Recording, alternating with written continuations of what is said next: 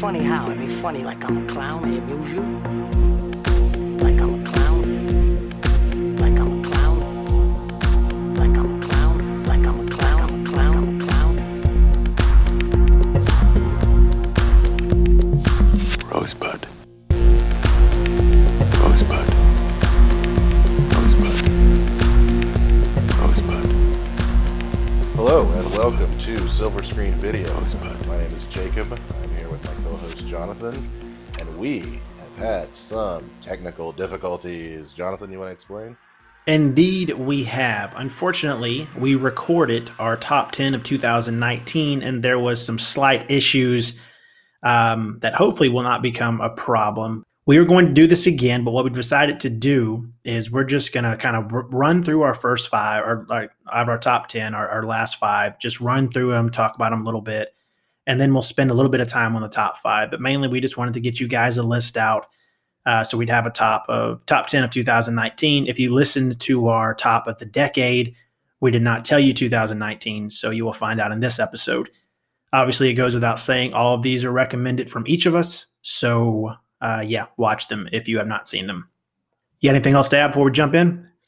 I don't think so. I'm happy about this. This is like an early podcast, like cliche. You know how you'll like listen to like the first episode of some random podcast, and they'll be like, "Sorry about the sound, guys." You know, it'll be like some like muffled shit, and like I feel like we're in good company. You know, every podcast has these difficulties at first.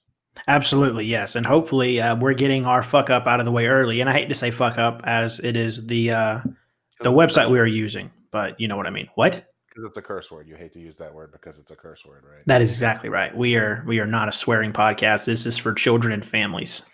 So gather around the fire, turn the old timey radio on. That's the biggest thing in your living room.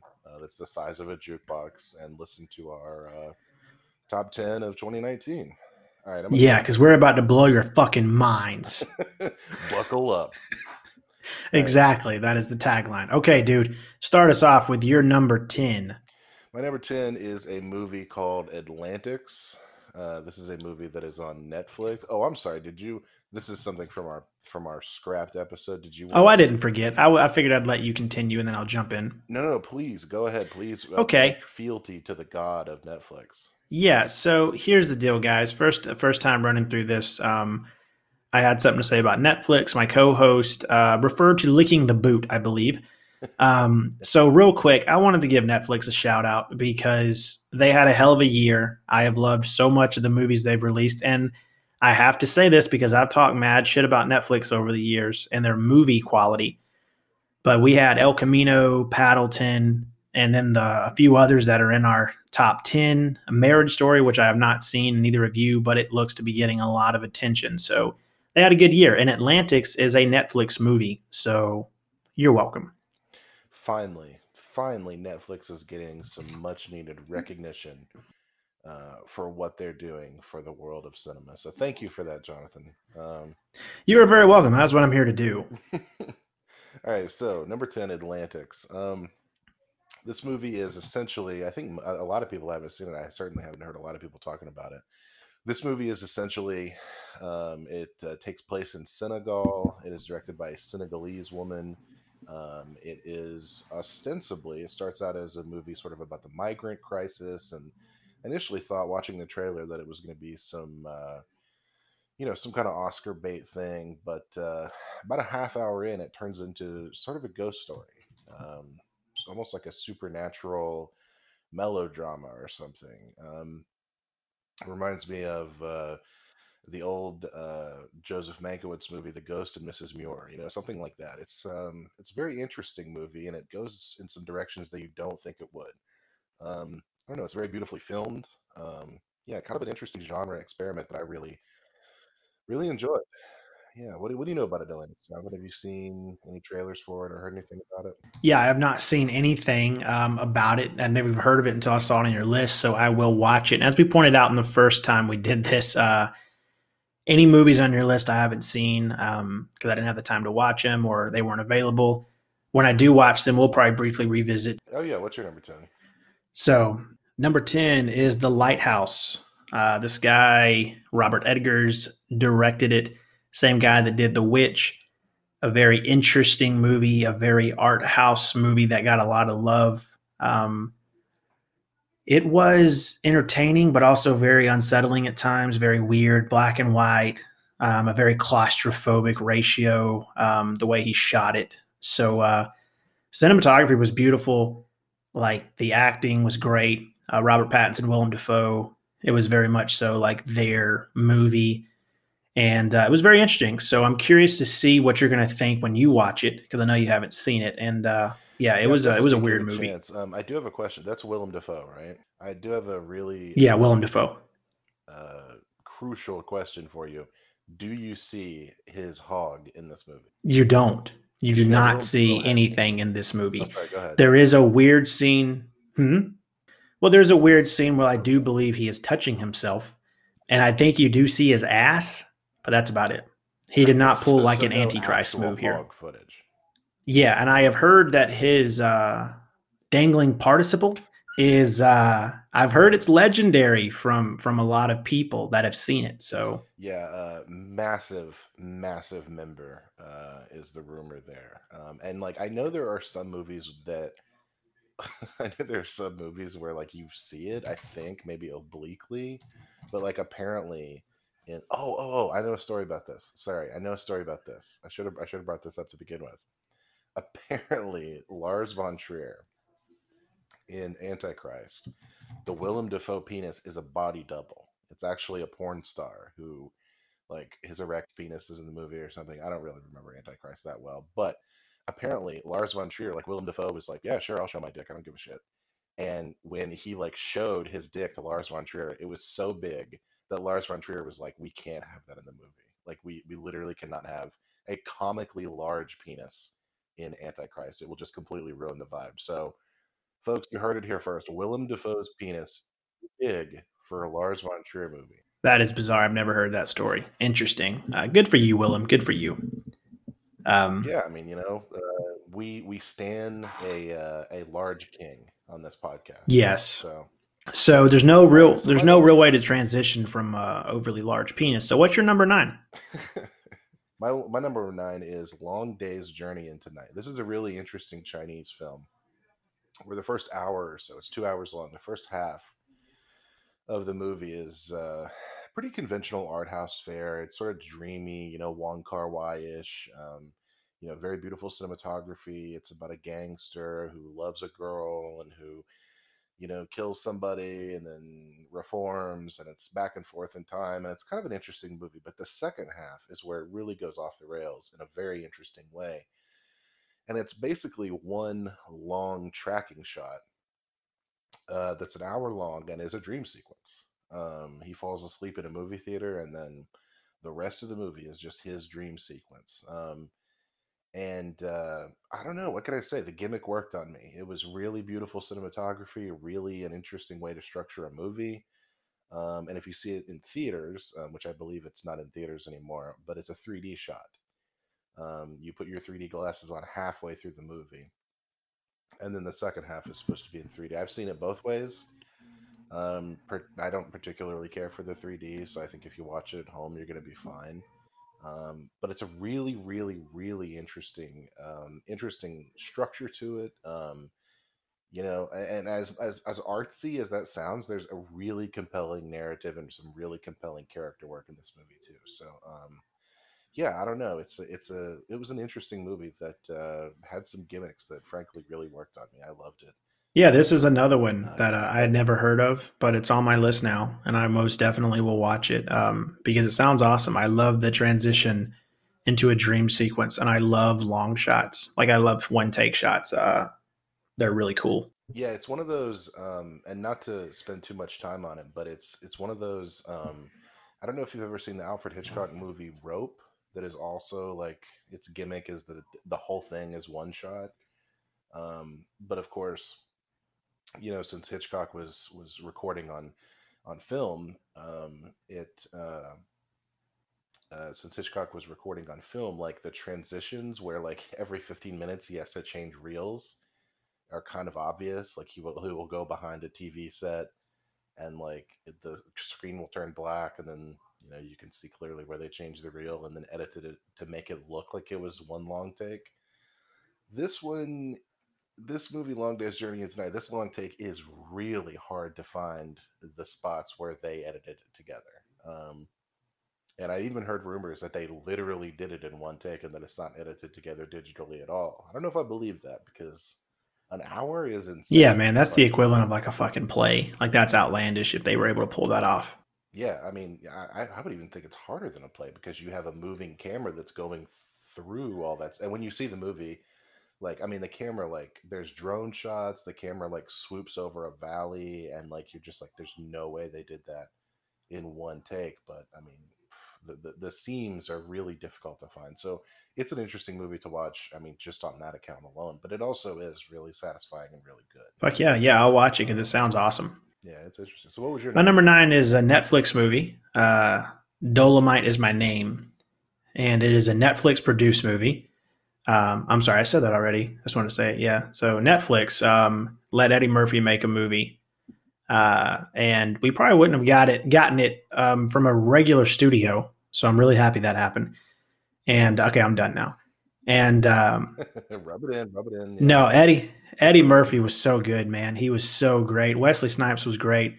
I do not remember the female co-star, but she was great too. Like it was funny, it was heartwarming. It was like I don't know, man. It felt like old school Eddie Murphy. It felt like Trading Places, Beverly Hills Cop, like Coming to America, Harlem Nights type Eddie Murphy. And it's so cool to have him back.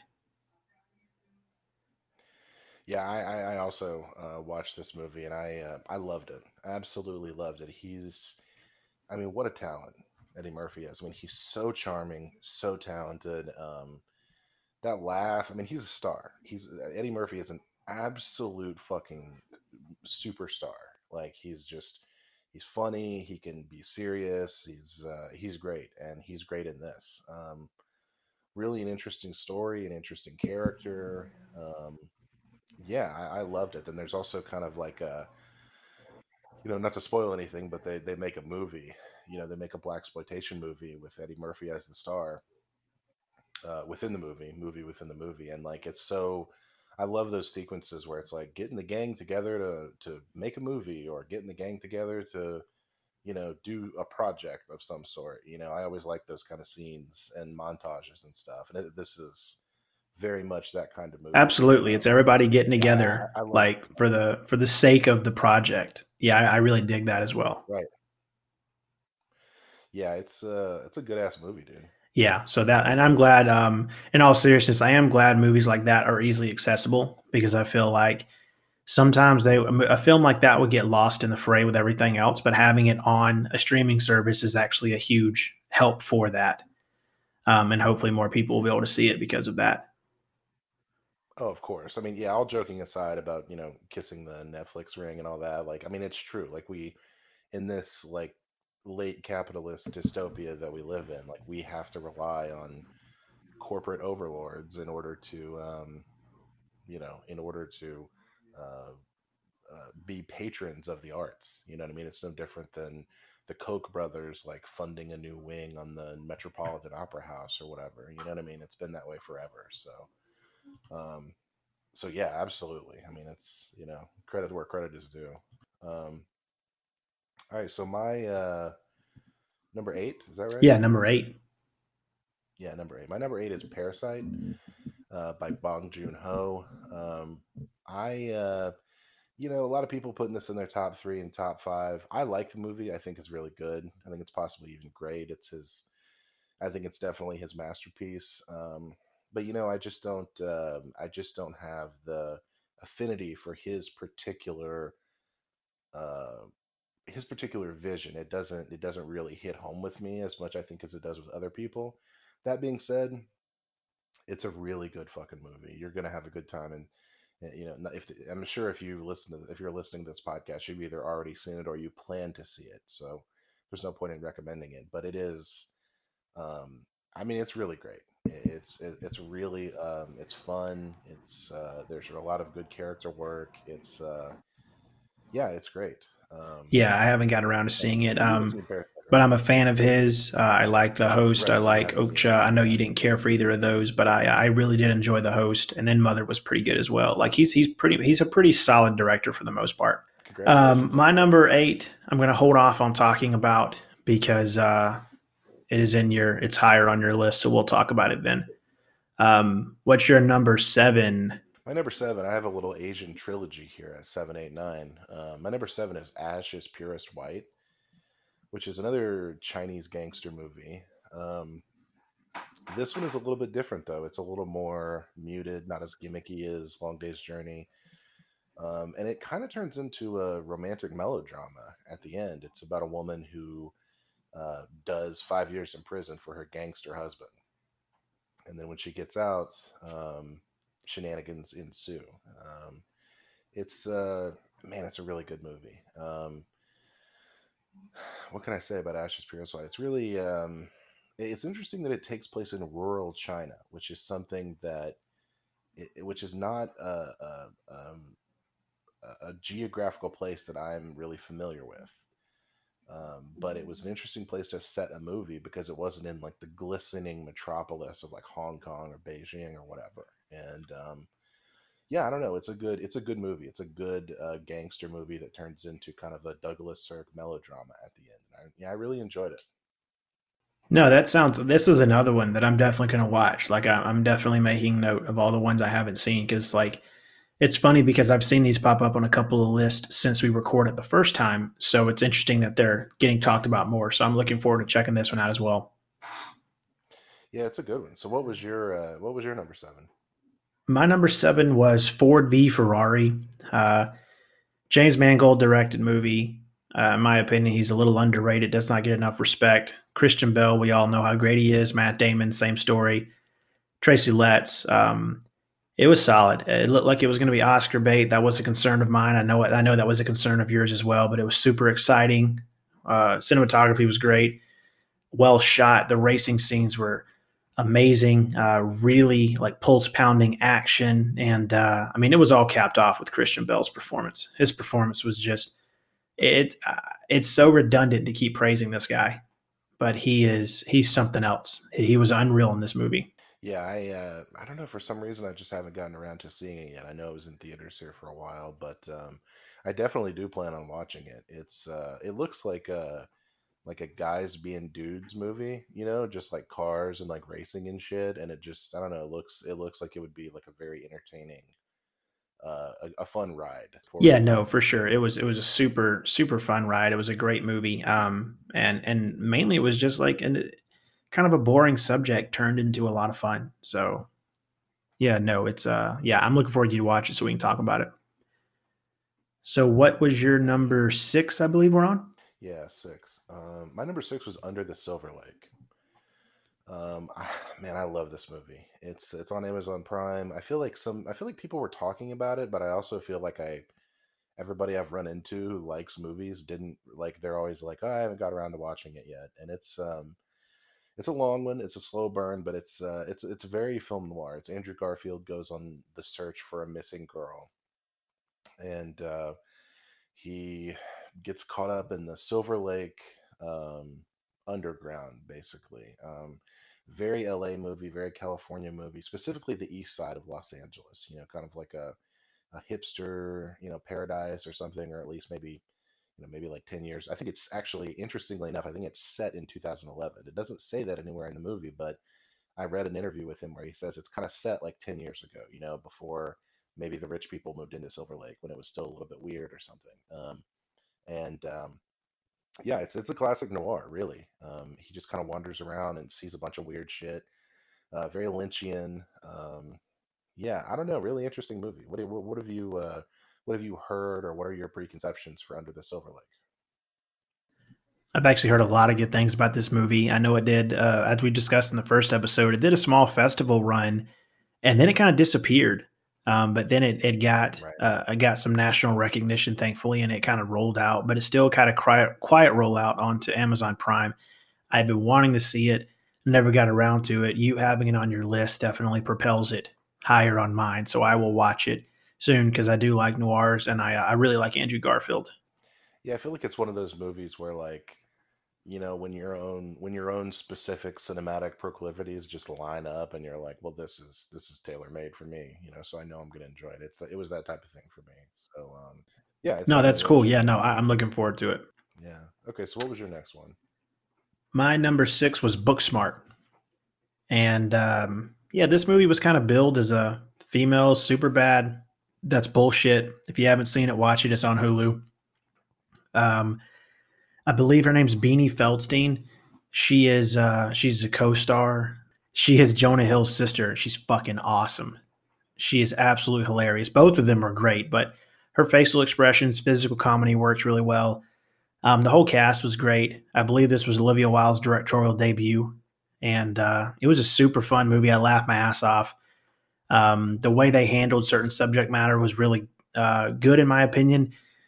There's a lot of shit that goes into movies these days with where they handle certain subject matter poorly, and I think this movie handled everything pretty well, and I thoroughly enjoyed it.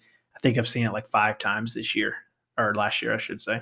Yeah, I also I've watched Booksmart and really enjoyed it. I really genuinely fucking hilarious.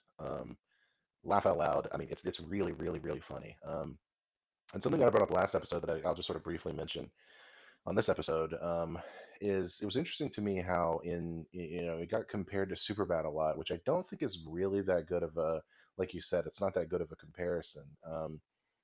Because Superbad, the kids were losers. Michael Cera is going to college and Jonah Hill isn't, but they're not really smart kids, or you never get the idea that they're overachievers in any way. Where this was interesting because not only are the main characters overachievers, but it seems like all of their friends are too, and like the whole school is just like full of overachievers who are all going to Ivy League schools, and we're taking a gap year. Gap year is a word that gets thrown around this movie, which like I'm sure 90% of Americans like don't even know what gap year is, or never have that enter the conversation about their children, the life of their children. I mean, I know we certainly never had gap years that were like mentioned whenever we were growing up.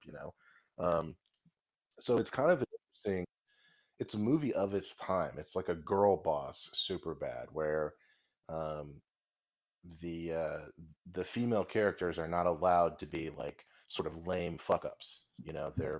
They're absolute slay queens who are succeeding at everything, and they're beautiful and they're funny and they're very like high overachievers. The only thing that they're missing is like a cool story to tell, and of course, no spoilers, but by the end of the movie, of course, they achieve their goals. And I don't know. I don't, and I know maybe that sounds like it's damning it with faint praise, but it's a movie of its time. It's interesting to think about the differences between something like that and something like Superbad, which is, I mean, Jesus, 13 years old at this point.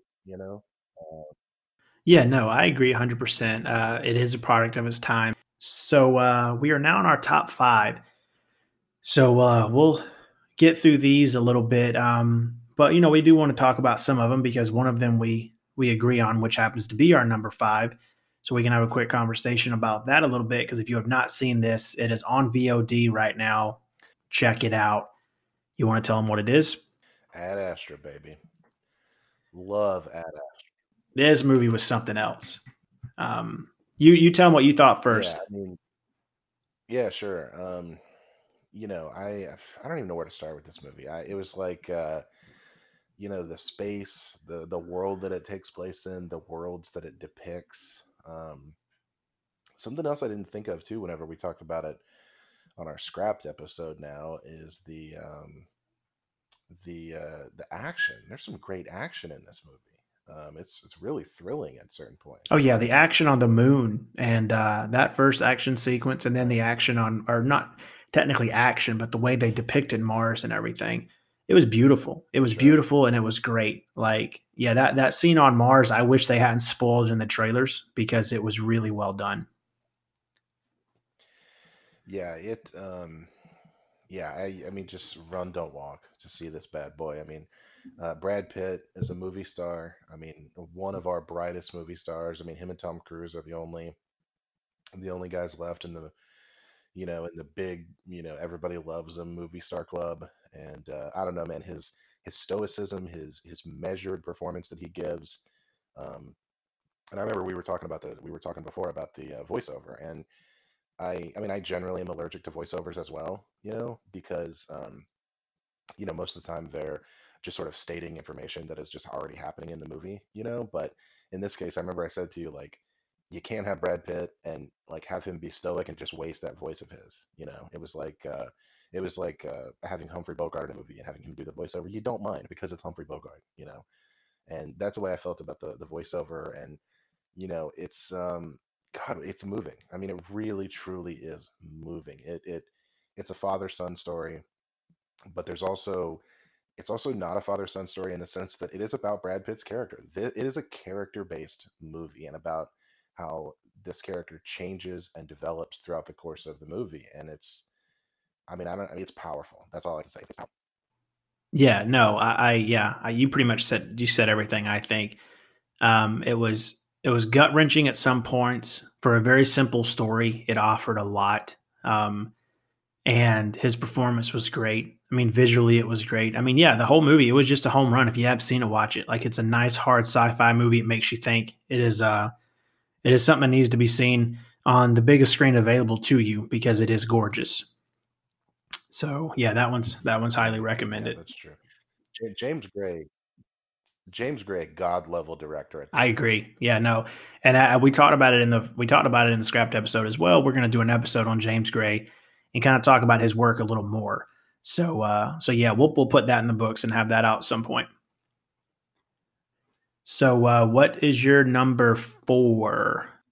Yeah, so my number 4 is a movie that I feel like absolutely nobody has seen. It's called Transit, and it's just for the sake of brevity, it's a movie that is based on a novel that's set in World War II, but it takes place in current day. So there's all these references to camps and to people marching on Marseille, and of course they're talking about Nazis, but there's no period piece. It takes place in modern day, and so it gives the effect of being like a science fiction movie, that's like a few years in the future, because obviously like things are bad, but there aren't Nazis marching on Marseille.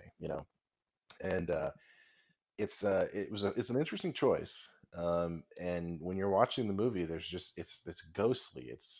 You're thinking about, okay, this dialogue was from a novel that was based in World War II, but they're filming it on the streets of Europe today, and it's kind of depicting this like bizarre future world. It's just, I don't know, it kind of like fucks with you in the time perspective. But aside from that, it is also a thriller. It's about people trying to escape. It's like Casablanca. It's about people trying to escape from these sort of neutral territories before the Nazis take over. And there's a kind of slow burn claustrophobia where people are telling their stories about why they're escaping and how they escaped, and they're falling in love with each other, and they're fighting each other and killing each other in some cases. And it's I don't know, it was really kind of a fascinating movie, both from an artistic perspective. It kind of makes you think, and it kind of tickles those little pieces of your brain that really wants to think about the way things are, quote unquote. But also it is a really entertaining movie, and ultimately turns into a little bit of a love story at the end. So yeah, I don't know. Have you heard of Transit? I don't know if it's streaming on anything, or you just have to rent it. I don't know. I do believe it's streaming on Amazon Prime. I had not heard of it until you brought it up, so it is on my list as well to watch, and I will watch that soon, and we'll talk about it because it sounds awesome, and it sounds like a very interesting idea. Now, obviously, it's on Prime. Most people have it, so guys, if you have it, watch it, because obviously it's in your top 5, so it must be really good. So if you get the opportunity to check it out, and it's free, so that's even better. I will do so fairly soon. My number 4, Peanut Butter Falcon. This is a movie that I also feel kind of flew under the radar a bit. Shia LaBeouf is phenomenal in it. Really like his character. It's a very Mark Twain Americana type of story. One guy that's kind of a criminal, but kind of not. It's about a kid with Down syndrome who runs away from an elderly home where he was at because his family left him, and he wants to become a professional wrestler. And Bruce Dern has a small but memorable part, Thomas Hayden Church. This movie came out of nowhere. I've seen it several times. I had a really kind of a personal, emotional connection to it, and that really is the reason it's in my top 4, is because there were some things that I just really liked. So to me, it was a powerful movie that I thoroughly enjoyed. And if you have not seen it, it's on VOD. So check it out because you will not be disappointed. And I know you've seen it, and I think you liked it, didn't you? I loved it.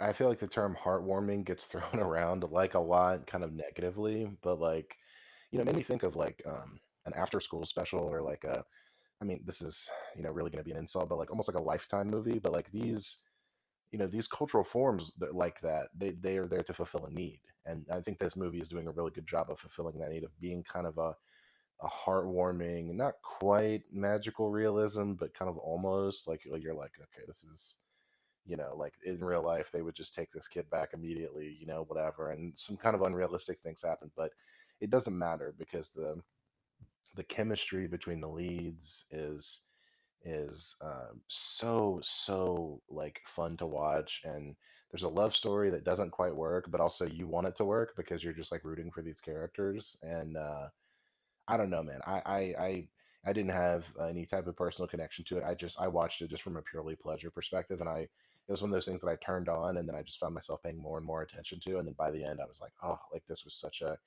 it was such a fun watch. It was such an edifying watch. I don't know. I felt so good after it was over. It's really like this is one of those like rainy Saturday movies where you watch and you're just like, man, I just feel good now. Like this is what a happy movie, Even though there is, of course, some dark things along the way. It's I don't know. I really really enjoyed it.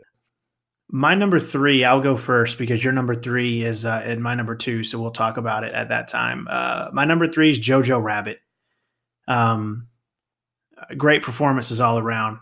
Taika Waititi wrote, directed it, starred in it as Hitler, and if that's not a hook to pull you in, I don't know what is. Scarlett Johansson gave what I think is her best performance of the year, but I've not seen Marriage Story. The kid's name, I believe, is Roman something. He's fucking great. The girl who plays the Jewish the hideaway girl, she's fucking great. I cannot remember her name. I should have looked it up beforehand. Either way, this movie, just see it. It's charming. It's brutal at times. It's fucking hilarious. It's satirical without being tongue in cheek or goofy. It's never obnoxious. It's so well written. Like it was really something to behold. When I saw this movie, I was thinking it might be the best movie of the year, but then I saw my number one movie, and then I decided another movie beat it out too. But it was very fucking close. Like, so if you have not seen this, watch it. You will not be disappointed. That is almost a guarantee. I was talking to a friend of mine. I have not seen Jojo Rabbit yet. I haven't got around to seeing it yet, but I definitely do plan on it. I was talking to a friend of mine, and she was saying that like there are still some moments, like a few even like days later, that she thinks about and still laughs at them, like that it is like one of the funniest movies she's seen. Like, and that's I don't know. I don't know what I expected from this movie, but I don't know now. I mean, you have such high praise for it. It really sounds like something special. So I'm looking forward to seeing it, which I don't think was the case before we talked about it. So yeah, I'll definitely check it out as soon as it hits the old Amazon store. Fuck yeah. I'm definitely gonna buy it when it comes out, and because it's one of those movies I want to own and just put on because it's just really well done. So Yeah, those lazy Sundays when you just want to put on a movie about the Holocaust, that kind of thing. oh yeah, satirical take on World War II and Nazis and Holocaust. Yeah, for sure. So that was my number three. So we are officially in the top three, but your number three is my number two. So roll it out. Yeah, Once Upon a Time in Hollywood, the ninth movie from Quentin Tarantino. Clear out the lane for you because you have this one spot higher than me. So just go for it, man. Give me the 3-minute burst of just love you have for this movie. Every fucking thing about this movie, it is a fucking time machine. It is Tarantino at might be his best in terms of where he's at in his work, where he's at with his vision. It's revisionist history in the best way. It was a big fuck you to like the fucked up shit that ruined the heyday, as you pointed out in the first time we recorded this. Brad Pitt, Leonardo DiCaprio. I can never remember her name. Who plays? What's her name? Margot Robbie. Margot Robbie's fucking great. I wish she would have had more screen time. But everybody's great, man. Like their friendship is what carries you. Like you just want to spend time with these guys. Kurt Russell was great. Everything about this movie, the pacing, the writing, like the third act is fucking crazy. And I'm not even going to fucking spoil it. If you have not seen this movie, what are you doing with your life? Go watch it. I will not spoil the third act because it is one of the craziest, most amazing third acts I saw last year. Well, I actually am going to spoil it because I think it's vital to talk about. I think if you are listening to this, you either have seen it or you plan on seeing it, and of course, I am going to spoil it, so don't, flip ahead like, 2 paces or whatever, like a minute. The thing that I love most about this movie is this is a late career work. This is the beginning of Quentin Tarantino's autumn. This is his fall. He's entering his late period. Now he says he's going to make 10 movies. Maybe he will. I don't know. But even if he makes more than 10 movies, he's certainly acting like he's only going to make 10 movies because I think he's thinking about his legacy. He's thinking about what is on the shelf of the video store. Not that that exists anymore, but he's thinking about what's on the shelf of the video store in the Quentin Tarantino section. And I think a few years ago he would have been like, oh well, or a few years ago now, over 10 years ago, he would have been like, oh well, there's got to be a grindhouse movie on there. There's got to be a kung fu movie, and there's got to be a spaghetti western. And there's got to be this, blah blah blah. Well, now I think he's really thinking hard about his legacy, and I love the fact that he creates this world, this ideal world that you can tell he just wants to go back and live in. This is Quentin Tarantino's Disneyland, is 1960s Hollywood, and he creates it and luxuriates in it and spends, one could argue, maybe too much time in there. I wouldn't argue that, but some have. Um, and then at the end, everybody knows what happens to that 60s Hollywood. It gets stamped out by the Manson killings. And for him, when you're watching that third act, there's so much tension there the first time you watch it because you're thinking, I don't want this to come to an end. He's created this world and now I have to watch the world be destroyed. And I don't want that to happen because I just spent 2.5 hours in this world and luxuriated in it, and I don't want it to end. And in a supreme act of artistic confidence and a supreme act of just artistic vision, Tarantino says, no, in my movie, this is my work of art. It's not reality.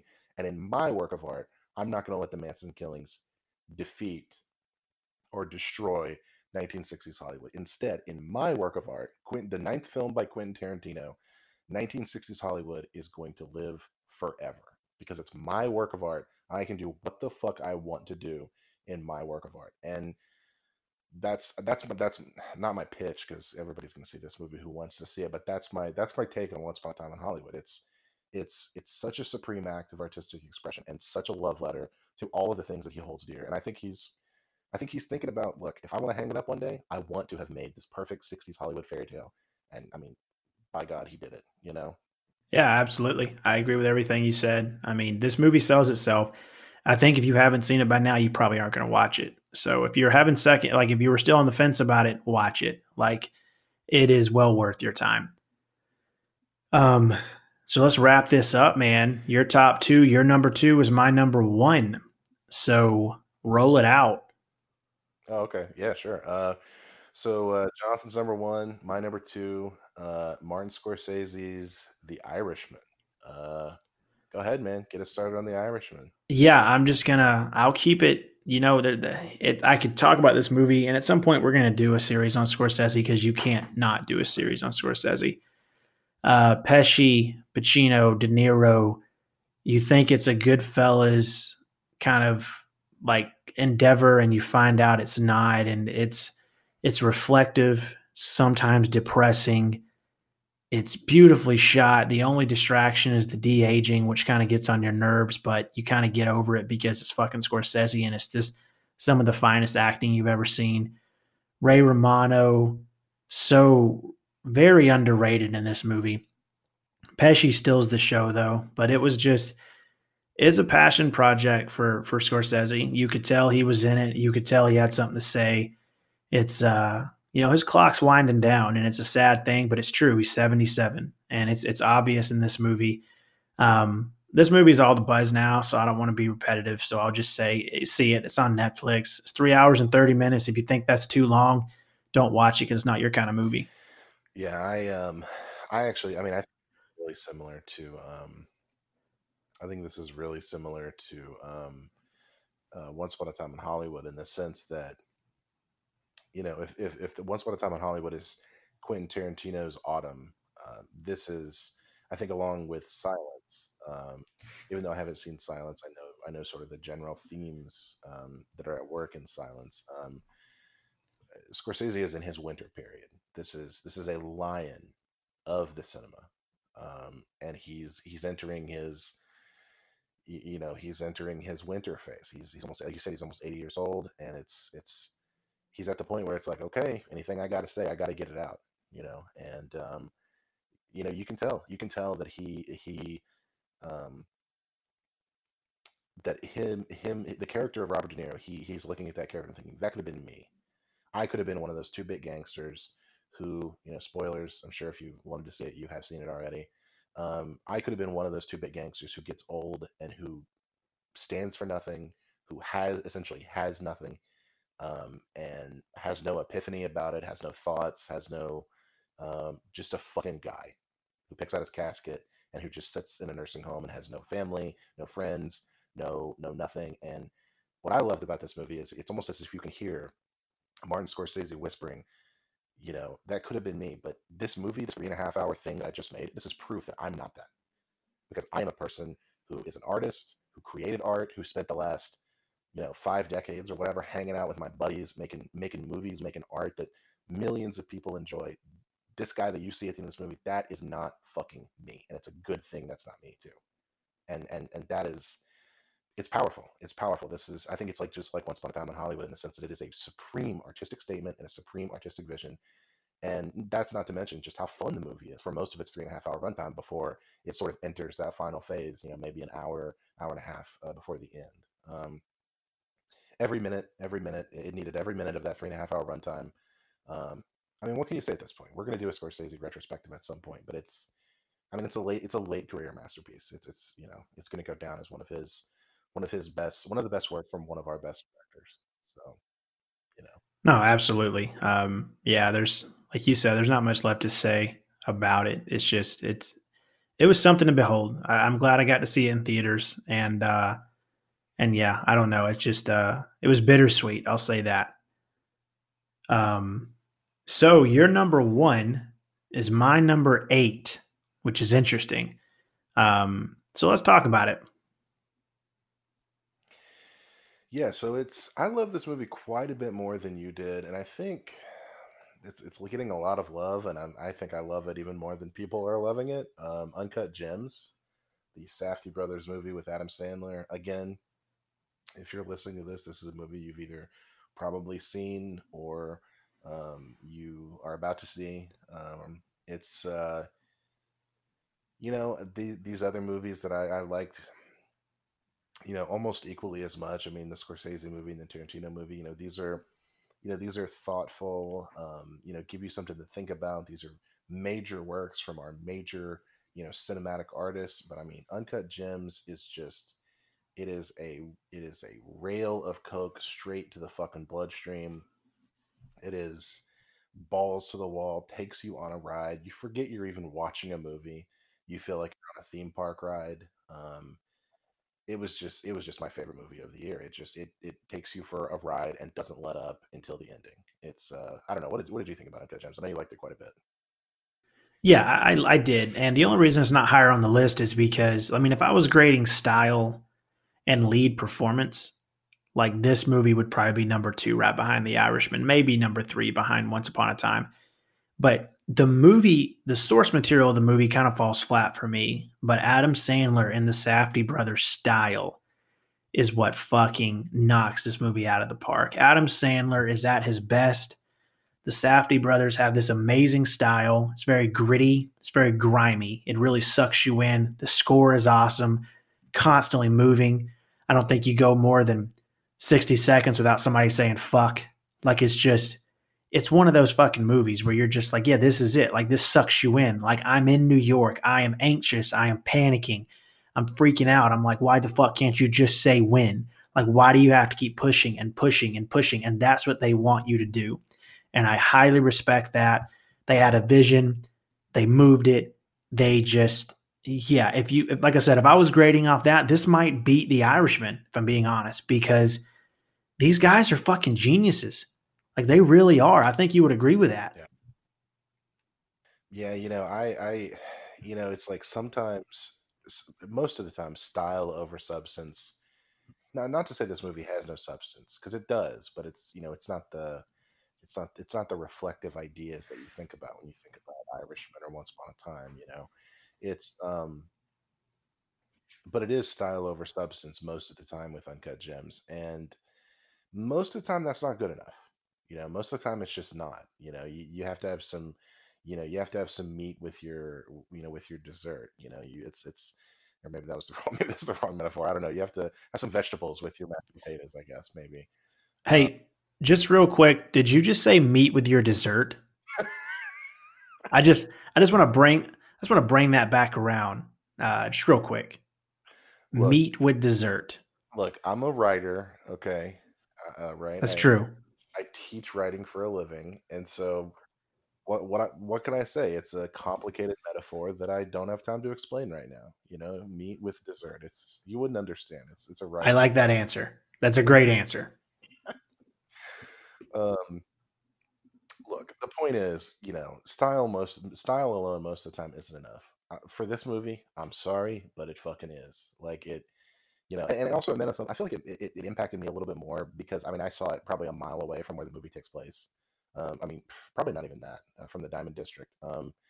And it was in a raucous theater filled with people laughing at exactly the right moments, and it just, I don't know, man. It was a thrill ride of a movie, and like, I want to be the guy who's like, the reflective, Winter Lion, Martin Scorsese makes his late career masterpiece, but like also like I'm just like, nah, man, Uncut Gems, baby. Like slice all those gems up and stick them right on my nose. Like I loved it so much, and this movie is what it feels like to live in New York sometimes. You're hustling, you're bustling, you're trying to get from point A to point B, even running errands. Like you gotta, okay, well I gotta make sure and catch that bus because it stops running at 6, but the other bus starts running at 7:30, and I gotta make sure and stop by Target on my way home. Even if you're running errands, in the Bronx, it can feel like that sometimes, and it's just, I don't know, man. Just put it right in my veins. Hook the IV tube up. I'll take all this you got. It's yeah, that was my favorite movie of 2019. Well, like the man says, that's your meat with your dessert. So yeah, that's it, guys. That was our take 2 of this. If we had any mic issues, we apologize. We're still working this whole remote thing out. But as we said, all 10 of these movies, highly recommend. Watch them. I know I'm going to watch the ones I have not seen. We'll revisit them later down the road. And that's it. You got anything else to add for the listening audience? I don't think so. You want to tease our next episode a little bit? What we're going to kind of dive into for the rest of the month? Oh, yeah. Okay, this is a good one. So we're probably going to just have series that we work through of directors, writers, actors. And one of us will pick 1 month and one of us will pick the next month and rotate. So in January, after these 2 episodes, of course, after our best of 2019 and best of the decade, we are going to do Kathryn Bigelow's filmography. And I am super fucking excited because one of her movies, I think, is a fucking gem. It's probably in my top 10 favorite movies of all time. It's a work of art. You have not seen it. I don't want to say what it is. I can't wait to talk about it. So make sure you come back for that because it is going to be a lot of fun. And it's going to be fun to talk about it. I actually haven't seen a lot of Kathryn Bigelow movies. I think I've only seen like The Hurt Locker and Zero Dark 30. Well, shit, those 2 movies alone are fucking great. Like, yeah, I'm criminally underappreciating Kathryn Bigelow's work. We're talking Near Dark. We're talking K-19, The Widowmaker, The Loveless. I think that first one's called Point Break, of course. And Detroit. Yeah, Detroit. I've never seen Detroit. That's John Boyega, right? Yeah, and yeah, that's a great movie as well. No, dude, she is something else. I do think she is a bit underappreciated in the directing community. So yeah, I'm pumped to do a whole series on her. We're going to do all of her movies over the course of January. So make sure you check back and just listen to what we have to say about those. And if you haven't seen them, maybe it'll give you a reason to revisit them and appreciate a great director. Hell yeah. All right, well, until then, for my Netflix loving buddy Jonathan, my name is Jacob. Thanks for coming and hanging out with us at the Silver Screen Video.